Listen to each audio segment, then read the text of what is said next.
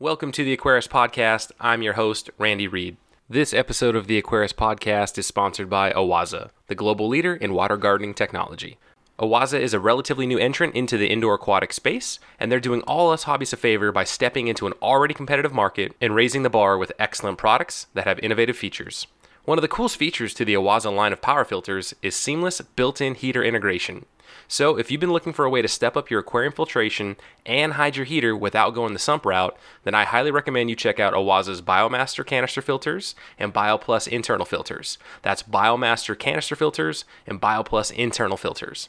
Learn more by checking out awaza-livingwater.com. That's OASE-livingwater.com. I will also have this link in the show notes for quick access. Now, on to the interview. Today's date is Wednesday, December 19th, 2018. My guest today is Jimmy Nguyen. Jimmy is the photographic and cinematography wizard behind the YouTube channel Swisky and the Instagram account Jimmy Gimbal. Not to mention, Jimmy is also my new coworker, as I've recently joined the Aquarium Co-op team. So Jimmy, welcome to the Aquarius Podcast. Thanks, Randy. Thanks for having me, man. Yeah, coworker, buddy. Yeah, seriously, coworker, buddy. You're definitely somebody that I've been trying to get into the hot seat, if you will, on the Aquarius Podcast. I've bribed you with ramen and Chinese noodles and all sorts of other goodies, and I finally got you, man. Yeah, it's been a long time coming. You guessed like 6 months ago. So I know. Here we are. Yeah, very nice, and I still do. I've got an IOU on either the Chinese noodles or the ramen, and maybe we'll just do both in the same day. Please. That sounds awesome. So, all right, enough about our what we want to eat. So, Jimmy, you've got a kind of an origin story, and not even so much in the fish world, but you've got a background that I don't think many people in this country or in this world can necessarily relate to, and I've only heard of bits and pieces of it. Why don't you go ahead and we know so much of you, at least your YouTube presence, your Instagram and social media presence, but if you don't mind, like, you going back and kind of sharing your childhood or the experiences that you've had. Okay. Well, I don't even, where do I even begin? I guess with my father being in the Army, he was in the Vietnam War. He was in the United States Army fighting against his own country. Fast forward a little bit to where he got injured, and he had his leg amputated. So after that, the Army pretty much told us to go take some asylum at one of the many refugee camps. So I think he picked the one in Thailand. So he made the big trek. I'm not sure if it was, a lot of walking or by car or a little bit of both, but I'm pretty sure it's a little bit of both because that's a lot of walking from Vietnam to Thailand. And so in Thailand at the refugee camp, he had him and my mom had me. So I think we stayed there for about 6 months. Then we moved to Philippines for about 6 months, and then they finally transferred us over to a base in Florida, and that's where my life began in the United States. It's about when I was 1 year old. Wow, that's crazy. And and I'm sorry to cut you off, but having a 2-year-old right now with another child on the way, and just knowing the comforts that I'm able to provide my family and exactly. The environment that we're growing up in or raising our son. Like I couldn't imagine having, a child in a situation like that, and how difficult that must have been for your parents. But, they're at least so far in this story, there's the light at the end of the tunnel. There's more of a silver lining that, you guys are able to get asylum and come to Florida. So sorry for interrupting. Yeah, no worries. So yeah. Not only me, it was like 3 of my other siblings, so it was all of us that made the trek over. And so we lived in Florida for so many years, but we were Army brats, so we moved around. I probably lived in about more than 20 homes my entire life. But yeah, Washington is one of the resident states that I've been to, and the last one was Ohio, where actually the whole Swisky thing began. So. Nice. Just fast forwarding through it all, Yeah, no worries. And so the fish keeping aspect, when did you first get an interest in fish keeping? I guess I can say when we lived in Los Angeles, my dad had bought a 100-gallon aquarium where he kept an illegal red arowana, of course. Nice. us Vietnamese people, we sure know how to make connections anywhere and then just, get what we really want.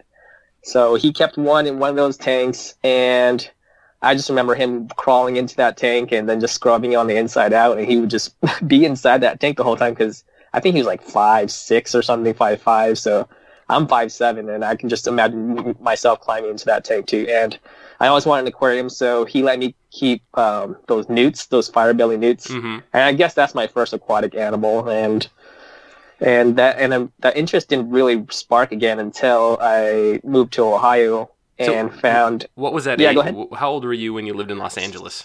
I lived in Los Angeles for probably 20 years. So, but then that age specifically, I was probably around 9 years old or something. Oh, okay. And so is it kind of funny that, you know, your dad back then was going inside the tank to do maintenance, and now you're going inside of the 800-gallon in the co-op in the Maboo Studios? I have never thought about that. You haven't made that connection yet? No, I haven't. It's a generational thing, man. Like I would be so happy if I knew that my son had to do something similar like that to me in this hobby. Like that would just be hilarious. And I haven't. Yeah, now that I think about it, I wanted to really set up the footage of me doing that now. And I was like, remember you when he used to do this inside our tank? And yeah, wow, I'd never made the connection. Thank you. Hey, you're welcome. So, all right. So then you're in Ohio. What age are you in Ohio? Well, went to high school there, and then some things happened, and I had to move back to LA. But once I moved back to Ohio on my own terms, I think this was in 2012, 2013, something like that. Just really bored and wanted to keep something. I wanted to keep a tank, but didn't know really what. And then I found this little place called, I think, Alpha Pro Breeders, where they kept some of the most beautiful shrimp I've ever seen in my life. So that's what really got me back into the hobby is crystal red shrimp. Oh, very cool. Yeah. And so from there, you know, all the tanks that crystal shrimp are in are pretty nicely aquascaped. So that's when I got into kind of aquascaping. But that was always on the way, like the side, and the shrimp was always the priority. So now I'm going to make an assumption. So we're talking about Ohio, you're bored. I'm guessing this was probably in the wintertime?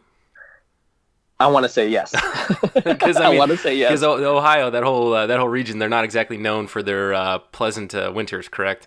No, it's the worst, especially if you're in the snow belt. So yeah, I was in the snow belt, and there's always snow and not much to do. The snow belt. So I don't think I've heard the term snow belt yet.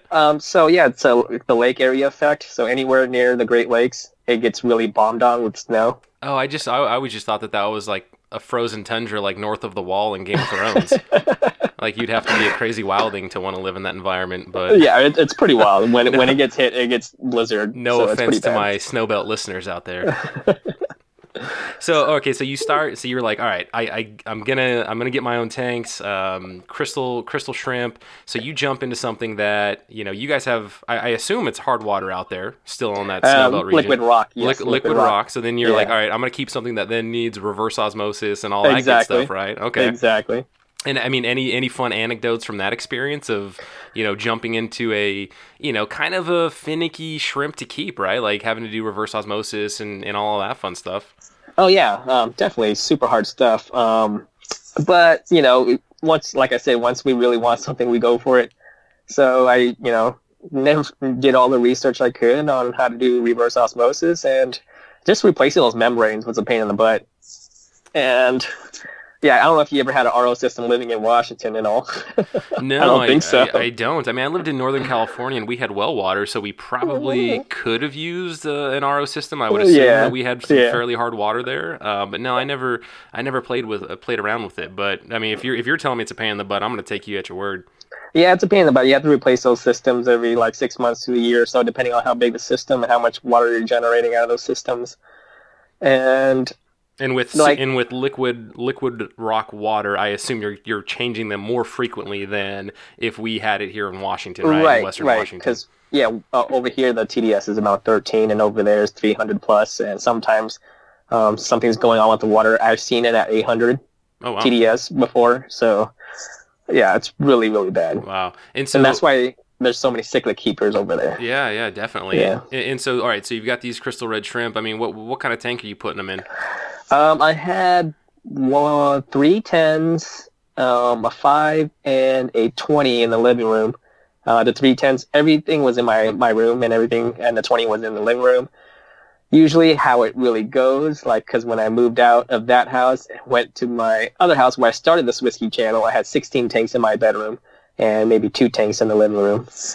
Nice. And I assume no auto water change system, none of that fun No, it's just a lot drain of system. Yeah, and my room was upstairs, so I had to carry buckets up and down, bottles of water, stuff like that. Nice. And I'm guessing those weren't shrimp tanks, right? No. I started getting to nano fish there. Okay. So I know that you and I just recently did the unboxing, and you said the celestial pearl danio is like your favorite fish. My favorite fish, hands down. Yeah. And so, I mean, what were some of the first nano fishes that you kept? And the first ones I could get my hands on was definitely the emerald dwarf rasboras, because they're in almost every pet shop. And chili rasboras, which you've never kept, but I think you should start. There may be another nano tank in my future, and if that happens, I think I will be getting those rasboras. Yeah, I recently ordered 15 neon blue rasboras. Oh, nice. And so they're for a new tank, and I'm not going to discuss that now. You can watch my channel to keep up with that. Yeah, no, definitely. We'll make sure that towards the end of this, we again reiterate where people can find out more about you, and I'll make sure we've got links to all the good Jimmy Nguyen, action that we can find. Thanks, man. Yeah, no problem at all. So the nano fish, right? I mean, what were you experimenting with any other fish, or how did you progress through the hobby from that point? How did I progress? I pretty much found a local fish store called Something Fishy. Met my buddy there, Dave, and because they had the YouTube channel, I always asked him, since he did aquarium maintenance, I was like, can I follow you around all day and see what you do? And so I have 2 videos of that, just following him around, changing tanks in hospitals, old retirement homes, stuff like that. So in return, he has a store, and it's a lot of cichlids. And if you see this Steve Poland channel, there's a tour of his place there. It did really well, and so he kept a lot of cichlids. I started keeping some cichlids, and then he started really getting into community fish. So everything that I started off with, he started getting in. So yeah, pretty much whatever he had, I was gonna get. Mm-hmm. And so, I mean, how would you describe your fish keeping preferences? At least as they are now. As of right now, I mean, I've been getting more and more into aquascaping lately, but I guess I've always loved that aquascape life. And if you look at most of my tanks, there's some kind of plant, some kind of rock, hardscape. Like my glute tank right now, it's filled completely. It's carpeted. There's my rainbow tank. It's as you can say, it's pretty aquascaped, right? Until you ripped it up. Yeah, until I ripped it up. I mean, it looks good now. So what was it? What was your decision to? And I mean, this is of all my interviews, I feel like this is probably gonna be the one where we just bounce around the most. I feel like this is one where I just wanted it to be an organic conversation and not have anything scripted. So I apologize to the listeners if this is kind of deviating from the usual podcast formula for me. But what made you want to rip up that rainbow tank Vallisneria in the center, man? Because I thought I love the overgrown jungle look. Oh, man. Well, it started off with that whole pathway in the beginning. There's both those sides, and then I decided to plant Val. When I decided to plant that Val, I was just going to let it grow in the background, but eventually it got overtaken with all the work I have to do. For Corey, it's hard to just maintain that tank, so I just let it overgrow, and it started looking pretty good. But I found some new inspiration in a form of a female, and she really loves aquascaping. So I was like, I'm going to get back to what it used to look like, so it looks more scaped and neat. So that's when I decided to rip it up. So you did it for a girl? I didn't do it for. I mean, I had these plans already, but I never really, never was really motivated to do it. But I guess I went to see about a girl, and that's what happened to that tank. Oh, man, I wish we had the video on Skype right now, because I feel like I'd see you blush. I am red as can be right now. That is awesome. And I mean, honestly, seeing the tank in person after before and after you've done it, it still looks amazing. Like the rainbows in there are still gorgeous, and yeah, there's a lot of room to swim around. Yeah, having that kind of center divide between the two, islands, if you will, of Vallisneria. I mean, it still looks like a really, really awesome tank. So I can't give you too much of a hard time. And plus, I think I've said this before, but one of the beauties of our hobby is that there's so many different facets, so many things for people to be interested in, so many different species of fish and different kinds of fish for, you to have your own preference and have it be completely fine, right? Like, yep, that's one of the best things, like, the variety. Yeah, like that's your style. Like, I'm not gonna poo poo on it. Like, I may tease you just jokingly in this, in this interview, but come on, to be fair, that's probably one of the cleaner tanks inside that whole studio. So yeah.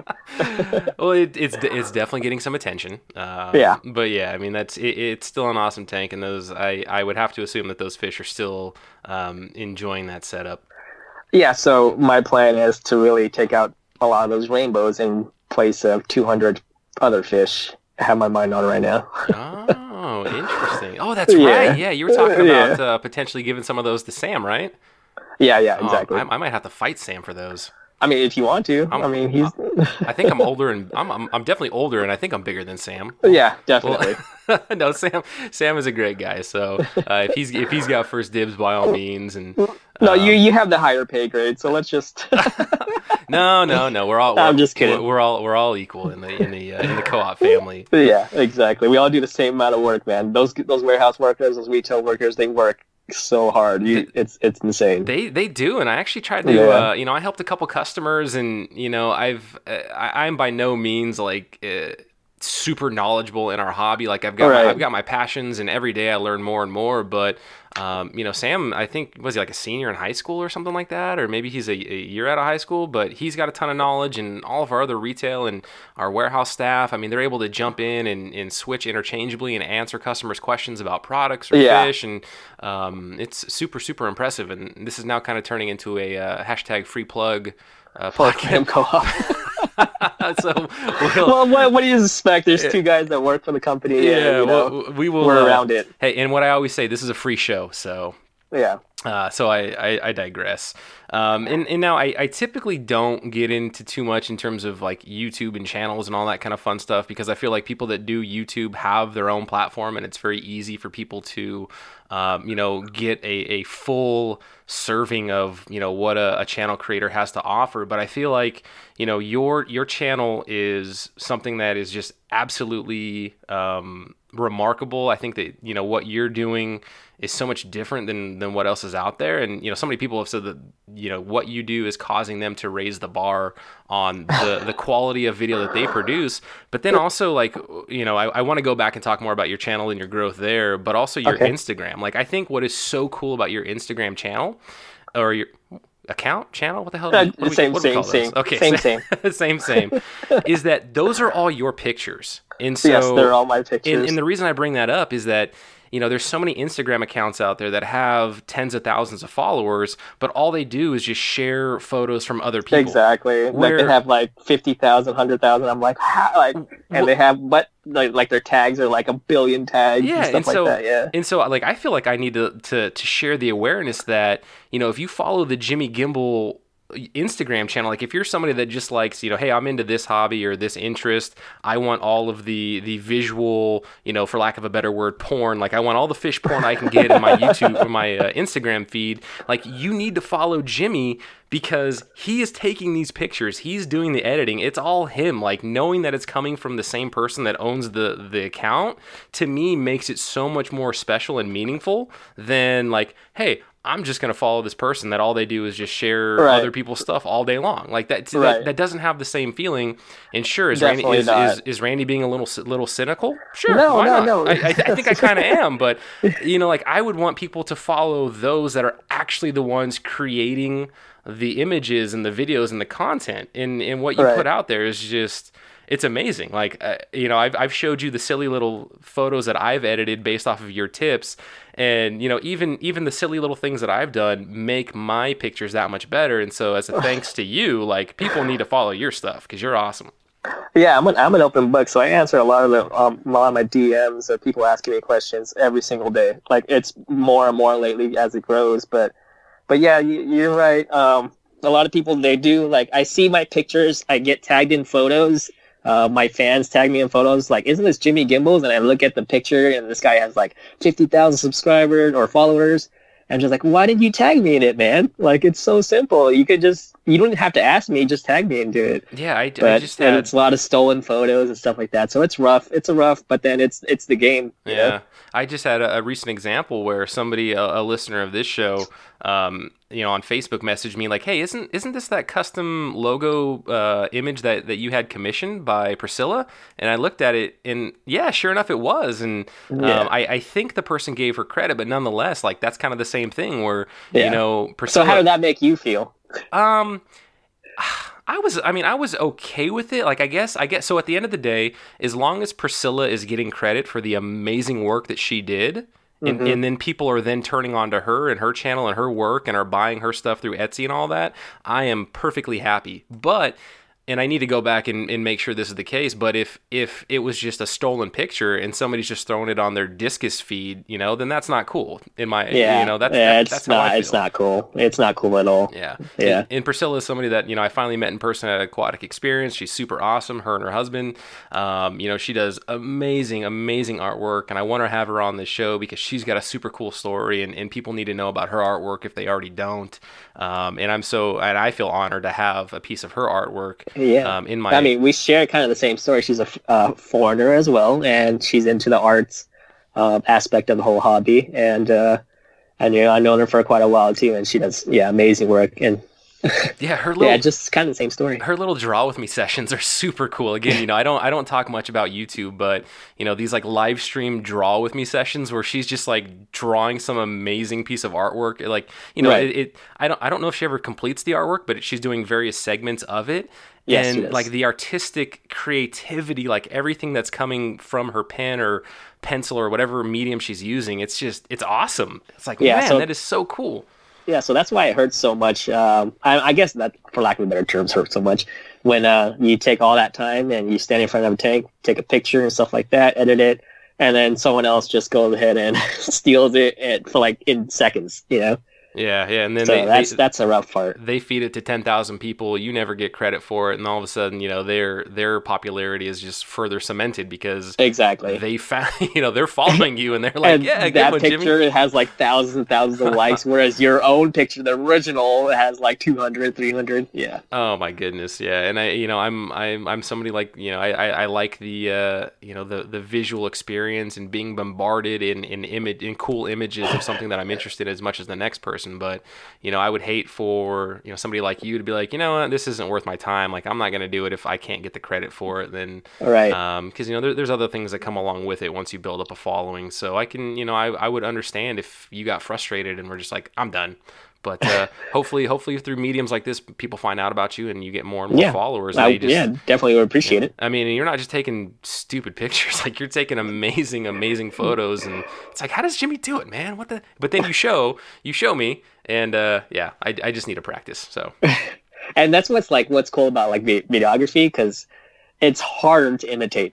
You know what I mean? Like doing all the video work and editing, stuff like that. That's a little bit harder than taking a picture. Mm-hmm. And I told you, man, your cinematography work is just absolutely awesome.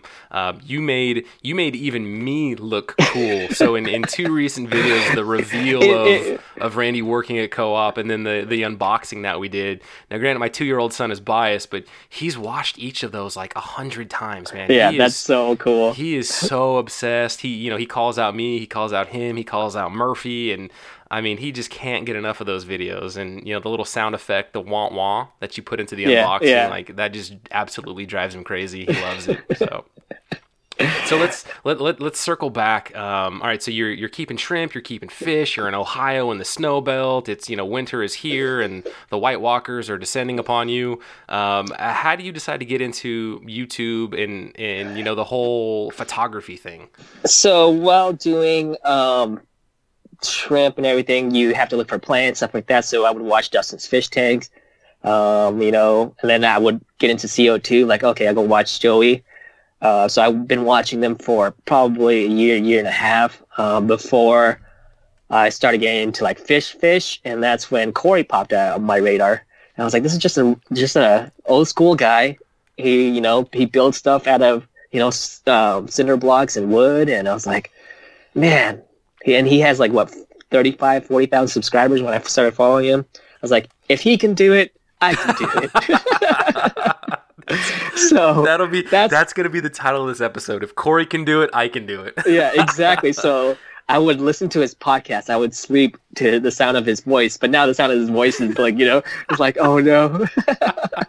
But yeah, I used to sleep to the sound of his voice, like just listen to everything he has to say, and that's what really drove me to open that YouTube channel and just start from there. And I didn't know what I wanted to do because I don't have any education to give because I'm kind of new in the hobby. So why not I had a camera to start with because I bought one. I was doing nails at the time, so I was a manicurist.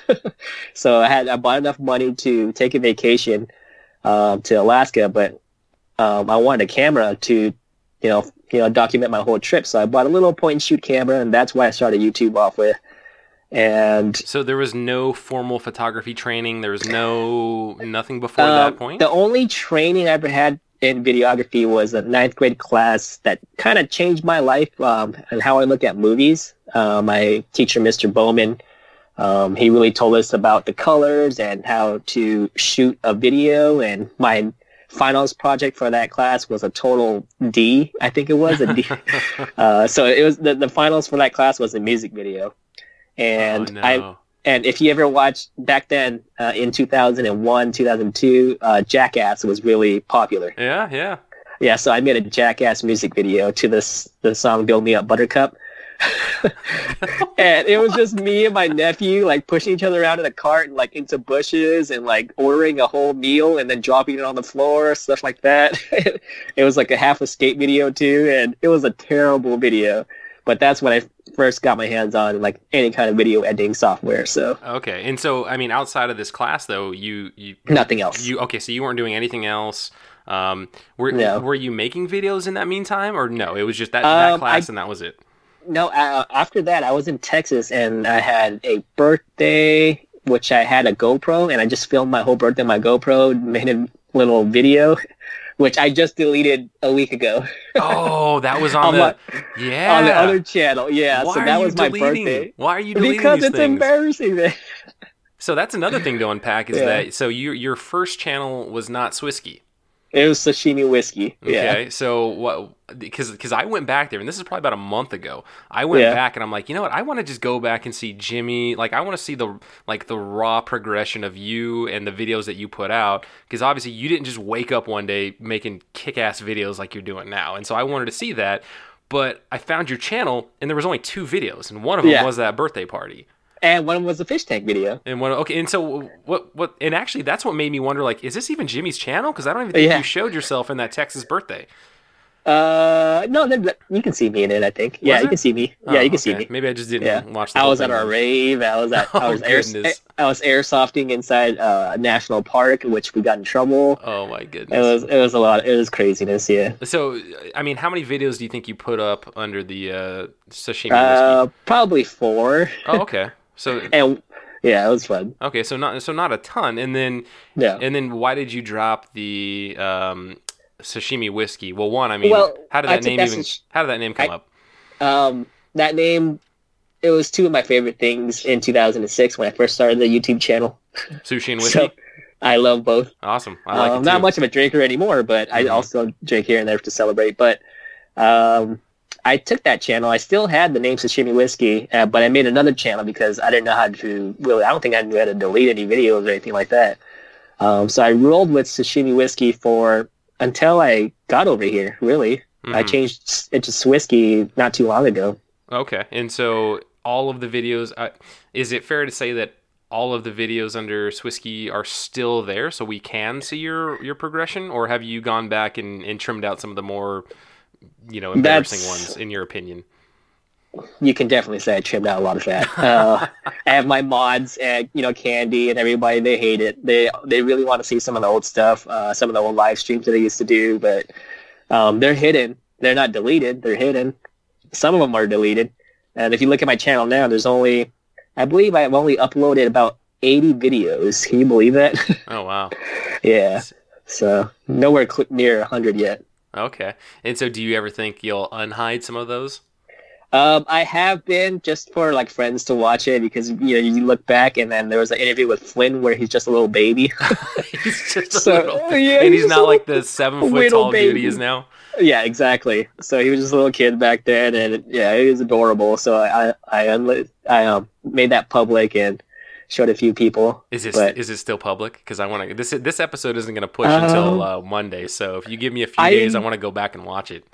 It might be public. It might be public. That's awesome. I hope we can embarrass him. Yeah. So then in that live stream, it's really good because all of a sudden Bob comes in, Susan from SLC Aquatics, Corey comes in, Charles Fish Tanks, and they just raid the whole party, and it was crazy, and I was just like starstruck back then. I was like, oh my gosh, it's Corey. Oh, that's super cool. And so, like, I guess in your own words, like, how would you describe some of the lessons and some of the progression that you've made in terms of making your videos? Oh man, has it progressed? So what are some of the elements where you look back and you really, really shake your head and you're like, I'm never going to do that again? Oh man, it was really raw. I based my channel off a little bit of Joey's. I guess if I could be honest, like just a little bit more energy and just like walking around my fish room and stuff like that with just an enthusiasm for fish. And those are the really cringy videos I used to do. I still to this day cannot get used to the camera. I hate being in front of the camera. That's why I'm always I love to be the cameraman and be behind the scenes of it all. But because I have my own YouTube channel, there's like you have to put yourself on camera. Mm-hmm. So when I first moved over here, I didn't want to do much fish, so you can see me progress that whole cinematic. Like I did a lot of family videos, I did a lot of hiking videos. So I did a lot of research in the cinematic world, and after I got fed up with that, that's when I started like moving all that stuff over to the fish world. So what can I do to make all of these videos a lot different from anybody else? Mm-hmm. Be creative and just take a whole new step forward, or I don't know if it's forward or another route or something like that, but it's different, as you can see. Mm-hmm. It's not really educational, but when it is educational, I usually bring someone on like Dean to educate. Yeah, it won't be me. Trust Dean. It won't be me to educate, that's for sure. And if you've got Dean at your disposal, and we're talking like fish husbandry, exactly, he's going to be a pretty good resource. So me and him have become a pretty good duo, I guess. People call us Jimmy Dean. Jimmy Dean, nice. Yeah, so all those videos do pretty well. But yeah, other than that, it's just taking that whole cinematography world and bringing it over to the fish world. Yeah, and I mean, it's crazy how you can even weave in like pop culture references and little snippets from a sitcom here or there, and it just works. Like it doesn't, at least to me, like it doesn't come across as cheesy. And again, I can be fairly cynical, and it just I don't know how you do it, but it is something special. And you're not just doing, your videos aren't just standard like, hey, here's my fish room update or anything like that. Nothing against those videos. Like yours are an experience in and of themselves. Like it's exactly. That's awesome. Why I like. I get a lot of flack for it, but that's why I like releasing at midnight. And a lot of people don't know that because in the nighttime you're more susceptible to emotions and stuff like that. You're relaxed in your relaxed state. And a lot of my videos, I would like you to put headphones on because I do a lot of sound design. And the music, of course, is a big part of my channel, as you noticed. So I want you to be in that relaxed state when you watch my videos. I want you to totally be strapped in, headphones on and everything, and just listen to everything. You can even close your eyes and hear what's going on in that video. Wow, that's I mean, that is definitely a different take on watching your videos. Well, one, how many people are actually up at midnight that would watch your videos? So a lot of my audience is Australian. So when I release it, it does pretty good. I mean, probably not as well as if I release it at 5 a.m. in the morning, like Corey always tells me to. Mm-hmm. When I do, it really takes off when I do it at 5 a.m. But I'm more of I just do what I do. Yeah, no, definitely. I'm for sure going to go back, and at least I think most of the time I do have headphones on. Maybe actually not for these recent videos you've done. I'll go back, I'll put headphones on, and And I guess your subsequent releases, I'll go ahead and I'll follow your advice. Like it's almost like a culinary experience where the chef is telling you like, this is how I want you to Exactly. like this is how I want you to consume, this piece of this particular dish that I made, right? Like it's more than just like my delicious Chick-fil-A and waffle fries, which I love my Chick-fil-A and waffle fries, but if I went to like a 5-star Michelin rated restaurant, like it's going to be, an experience that's just beyond stuffing food in my mouth. And I think, like you're telling us, it's not just the visual component, it's auditory, and you weave those together in such a way that it does tug on the emotions a bit. Yeah. So yeah, pay attention to all that little stuff, and it's so much fun for me to do the sound design since I've stepped it up, and it's important to me. I think having earphones on and earbuds it's a big deal. How many, I guess, soundtracks would you go through on average for a given video? Like how many different, tracks will you sample before you arrive upon the one that's going to be it? Like what do you mean? Like, well, like, cause you usually have like a background song, right, to your videos. Yeah. So how long do you spend, and like how many music, or yeah, like how many songs do you go through before you arrive at the one? Man, I usually know if it's a travel vlog, it's usually the song I probably listen to the most on my travels, and I just use that. But if it's like a fish room tour, I pretty much every time I step into a new room or a new tank, there's a different track. Mm-hmm. So, like my last video, like let's say I went to my group tank and I'm whispering at the end. Yeah. You can hear the piano playing, but it was just pretty much to drown out the Christmas music that Katie had on. In the beginning, like you could hear that whole video. It starts off with a little bit hip hop music, so it's kind of more energy and upbeat, and then it starts with next is post rock, and then it goes to a more slower piano. And so where did this come about, right? Like this wanting to sound engineer and add that component into your videos. Is it a throwback to Mr. Barker? Man, it's just being in that cinematography world. They use so much sound design and to keep you immersed, and that's like the true feeling. It's like keeping someone immersed in that state, and I think you gotta have all levels, like the whole 3D aspect of it. Mm-hmm. To get someone that far into your video. Okay, and so maybe let me ask another question. So let's say you put out so like my reveal video, right, for Aquarium Co-op, that's about a minute and a half of actual video. What's the amount of editing time, right? Like, so for every minute of video, what does that translate to in terms of the amount of like editing, post-production work that you're doing? This will surprise a lot of people, but a lot of people do know I don't take much time at all. Like, we shot a lot of that in the morning, mm-hmm. and I was done with that video around 6 or 7 o'clock. I think I worked on that video for like about 4 hours. Okay. Like every video, I never take more than probably 5-6 hours, unless it's like a 30-minute video, and then that'll probably take 2 days. Mm-hmm. That Gary Lang tour that we did for Aquarium Co-op, that took me about 3 days. Oh, wow. Because there's so much information, so much B-roll to look over, choosing the right parts for the B-roll, sectioning that whole thing out, and just adding all the graphics that came along with that video. Mm-hmm. That still feels like a time commitment though, right? Like even if in comparison that's a pretty good turn. Like for a 1 minute and 30-second video to put in 4 or 5 hours, that still seems like a pretty hefty investment. Yeah, I guess you could say so. Yeah, but what I'm getting at though is that it is something that is free for people to consume. And if you're somebody that is in this hobby, which again, I've said this before, like if you're clearly listening to me drawn on about, or, just go on about fish and whatnot with various guests, like you are somebody that is a passionate aquarist and you haven't checked out Jimmy and the work that he's doing. Like it is so different from all of the other stuff that's out there that it is truly an experience. And to hear that you're going to put in 4 or 5 hours worth of work for a 1 minute and 30-second video that I loved, but then somebody else may go and poo-poo it and throw a thumbs down, and you have no idea why.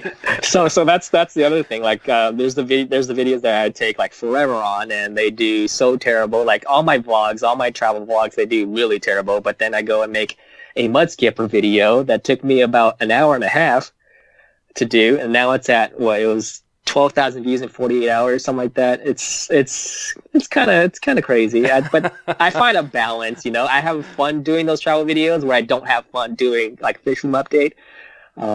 So I do find a balance. Yeah, interesting. I don't know. Maybe the travel vlog though, those kinds of videos will be the bridge into other endeavors for you though. I mean, maybe I don't know. It has been though. So it makes me shoot other things besides fish. So I know how to set it up. My shots a little bit better. Now I do carb videos. Like, what's that about? Oh man. So can you dive into that a little bit? Like, what's that experience been like? Shooting car videos and hanging out of cars and stuff like that. It's been a blast. I think it's a new beast. Is there anything to link to some of those like commercials or videos that you've done for cars? So I've only seen the stills of that. I don't think I've actually seen a full on like video production that you've done. It's on my channel. Like I released it. I know it's people say, isn't this a fish channel? Like, no, you don't see the word aquatics or you don't see anything like that on my name. So I'm bad at YouTube. Like between like career, family, fish room, building the damn fish room. It's like, oh, you didn't see that? It's like, oh. Yeah. Usually, if you're a YouTuber or you're a part of that YouTube world, you don't watch other videos. Like I try to anyways, but just because. We keep up with the competition or we keep up with other people and see what they're doing, stuff like that. I feel like none of my guests actually listen to the podcast. which I mean, it is what it is. Hey, if somebody's willing to come on and talk to me for an hour and share their knowledge, like I'm not gonna be mad at them for not listening to the podcast. Because if anything, they're probably so immersed in fish and they've been doing it for decades and decades. Maybe it's just not as it's just not their cup of tea anymore. But hey, it is what it is. Yeah. So what your move out to Washington? Like did we just hit the 1 year mark, or are we already past that? The 1 year mark was July the 3rd. Oh, okay. So So going up on a year and a half, and I mean, can you kind of high level walk through like what that was like? So Jimmy's in the snow belt, and you're doing your thing with your channel, and yeah. So I did the fish room tour of LR Brett's, and that just took over. So once I did that, it got Corey's attention, and it's so funny. He right after he saw that, he went to go shoot that niece's video, building an aquarium for my niece. I don't know if you remember that. Yeah. No, I've seen that one. And so there's a shot where he opens the trunk and he's talking to the camera. I have that same shot inside the Lucas Brett's video. Oh. So he was, and that was the video he was about to throw away. So this is how I worked for Corey. He approached me and he asked me to do some video editing for him, but he had this video that he wanted to throw away, and he thought it was crap and whatnot. Can you hear the dogs? I do. I hear him. Gotta give him a treat. Yeah. So he was about to throw away that video, and I was like, let me work on it.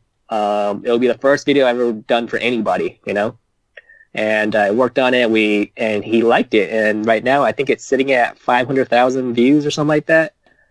Yeah, that was a really good video, and I think that was definitely before. I think I watched that video as one of my first like actually getting back into fish. Checking out things on YouTube and what was out there, and definitely watching that video and watching Corey's little niece just go crazy. It was an adorable video. It's pretty funny, yeah. Yeah, she's like YouTube famous now. But after that video, I think, he just took me in. I was supposed to be I really wanted to work for Flip Aquatics, but I also wanted to work for anybody who would take me in, because I was just a brand new YouTuber. Yeah. And I would that was my thing. I wanted to collaborate with as many people as possible to build my name. So I guess just went straight from Ella Brett's to Corey from Aquarium Co-op. So he's like, but Corey wasn't big back then. So right. And so he's like, hey, come move out to Washington and just work for me full time.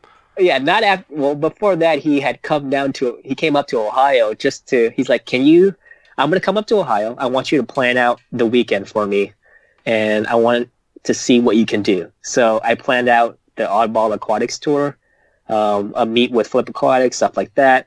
And I guess he trusted me with his itinerary, I guess you could say. Mm-hmm. And I started adding more and more videos to him. And then he's like, you know what? I just need you out here. Like, what will it take? I was like, it's not going to take much. So, packed my bags. Took me 7 days to drive out there because I took a detour. And that video is also out on my channel, like the big move to Washington. I documented the whole thing. It's pretty terrible, but it's up there. And yeah, I've been here ever since. Wow. And so, I mean, what would Jimmy from, a decade ago, what do you think Jimmy would say to Jimmy right now, like as far as this journey that you've gone on? Oh man, like I just recently had this conversation with my girlfriend too. Like I would have been so embarrassed. You can't tell the ladies that you're taking. What's going on, man? Oh yeah, fully single.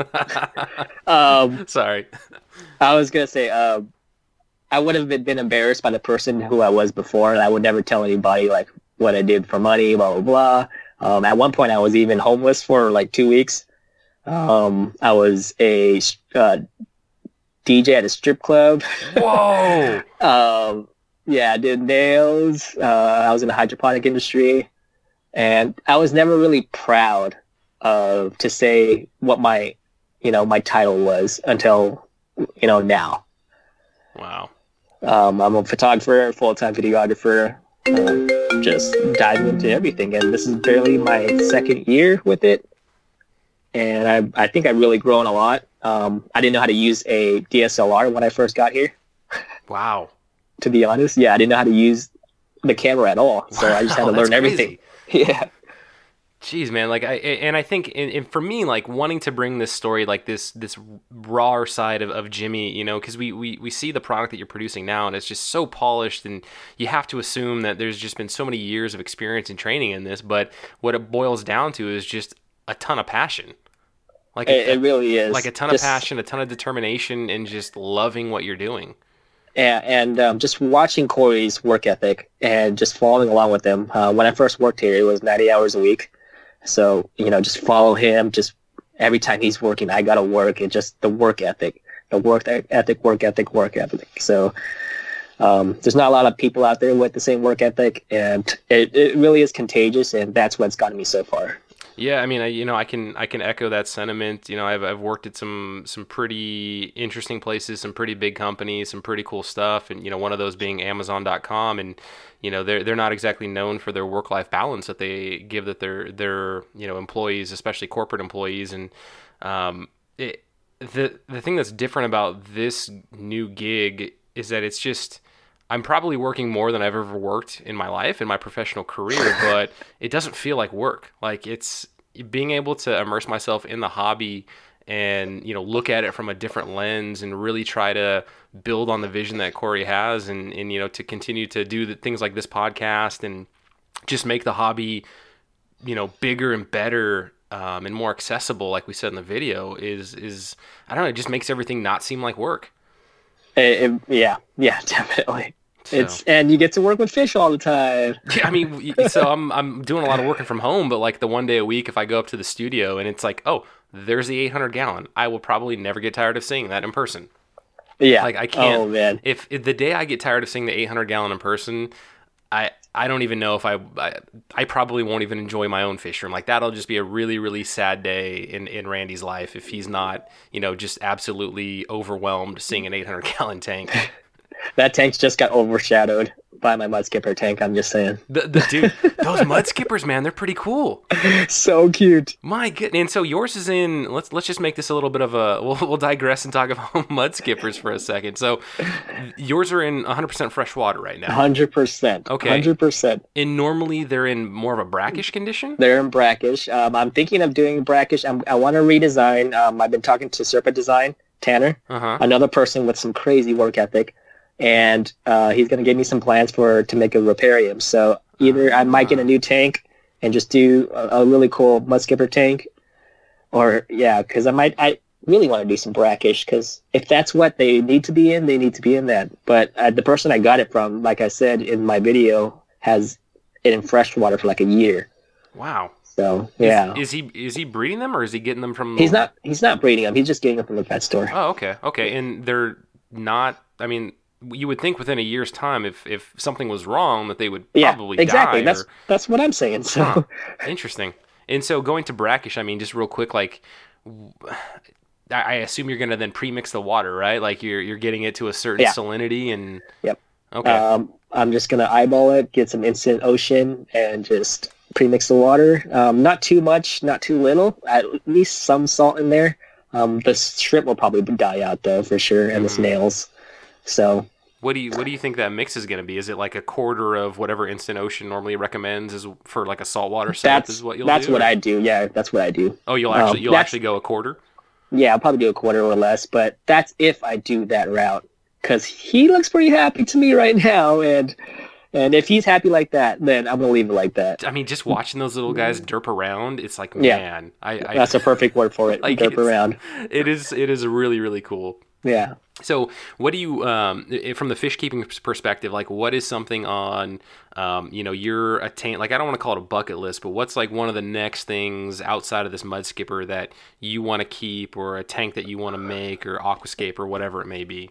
So like I said before, I've been really getting into aquascaping lately. I just bought a UNS 30C, which is a 12 by 12 by 12. Bought some ADA sand, just really spending money on this one. Just recently, kind of, I guess you could say, team up with a local company for a light.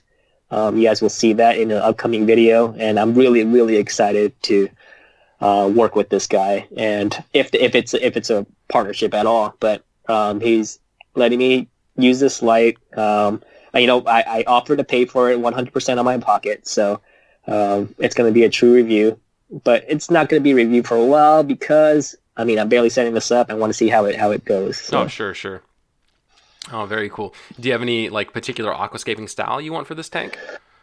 This tank, it's going to be probably another pathway, but it's like a underwater forest with tree trunks, spiderwood, some La Plata sand from ADA, a little bit of stratum.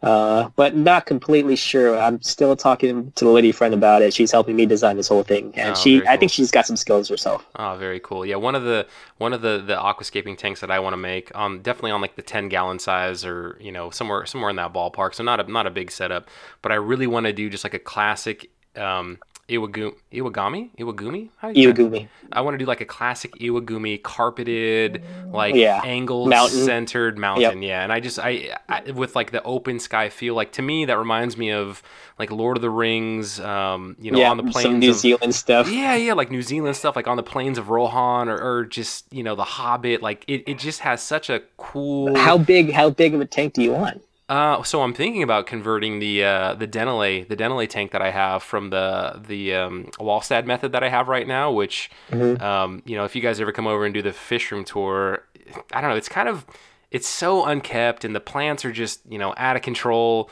The sparkling gouramis that are in it, I think they love it. There's a ton of places from the hide, and they've bred a couple times now. But I don't know, like I just think I want to take it back and have just a much cleaner tank, especially since it's in the kitchen. Because right now when you look at it, it's like, oh, what's that glass box of green? Wait, how big is that generally tank? Is that the shrimp tank? Yeah, the shrimp tank. Okay. Yeah. I have a rock for it.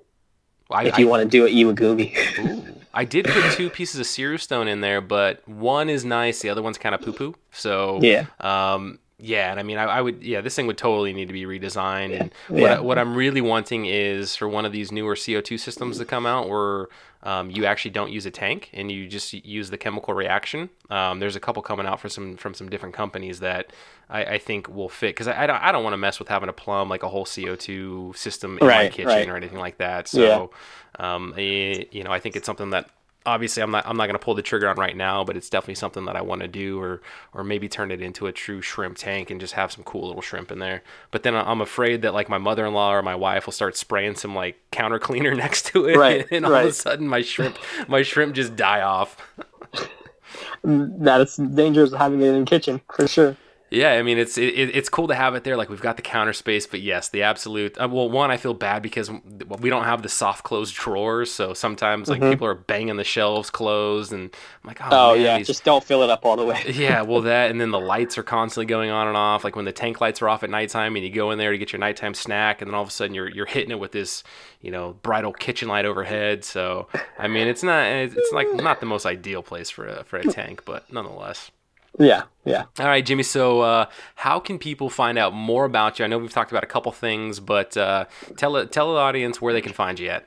All right, so the first place I'll direct you to is Jimmy Gimbal. That's JIMMYGIMBAL. It was a play off Jimmy Kimball's name, but also I use a gimbal a lot, or I used to. That's my Instagram. My Swisky, it's insanely hard to find on YouTube, but if you type in youtube.com/sashimi whiskey, you can find it. It'll take you to my Swisky page, which is SWHISKEY. Corey can't even spell it right now, so I don't blame you for, not finding it. But if you really wanted to look for it, I would guess just type in Swisky Aquarium and you can find it. And another spot you can find me at is SwiskyShots.com, where I sell my prints. I do sell fish prints. Let's see. And the last place would be my Facebook group is Whiskey & Co. Oh, so I completely forgot about those last two. Yeah, your Facebook group, which is awesome because so many people share. Like, if ever there was a place where people are giving you a fragment of the credit that you're due for influencing people in this hobby, I think it's in that Facebook group, because so many people are like, Jimmy, like, look at this awesome picture that I did. I know, it's because right? of you. And it's like, man, that's a really sweet picture. Like, good job. And I'm so proud of that group. Like, you don't even know. 600 strong right now, I think it is. But I'm really proud of that group and everyone that's in it that helps out. And thank you to all my mods. I'm just a lurker. I don't contribute anything. I think I'll do like a thumbs up, or a gal recently posted up a cool Oscar picture, and I'm like, yeah. Oh yeah, right. I saw that. Way to do an Oscar for your first edited picture. That looks awesome. Yeah. Like in all seriousness, because I love Oscars. All right, and so the Prince one, let's. We definitely need to make sure. Also, I'll have all 4 of those links to those in the show notes. So even if we have a struggle with Swisky, looking for Swisky on YouTube, I'll have a direct link to it in the show notes. Yep. And the Prince one. Yeah, your prints, you had those at AE, you have them online. I have your Murphy magnet, which my son absolutely loves. He loves to point, he runs up to it and he says, Murphy. Yeah. He carries it around. I mean, it is just, you are so good at capturing the character of that fish. It is so awesome. And you've got so many other, super cool pictures that, people all over Instagram love to share. And I mean, they're framing your artwork. It's super awesome. So we'll make sure all 4 of those are included in the show notes. Yeah, thank you, Randy. Thank you. So Jimmy, man, thank you so much for taking time out of your day off to sit and talk to me about your journey and just kind of laying it all out there. I really, really appreciate it, and I really hope people that already know you have an even fonder appreciation for the journey that your life has taken you so far, and just really look to the work that you do as inspiration, and whether that makes them be a better fish keeper or a more engaged fish keeper, or they want to start their own video photo journey. I wouldn't be surprised if any of those things were true after somebody engages and looks at the work that you do. So thank you very much again, Jimmy, for coming on. Thank you, Randy. Thank you, everybody, for listening. Thank you again for listening to the Aquarius Podcast. As always, get involved in your local fish club, help grow this wonderful hobby, and have fun with other fish nerds.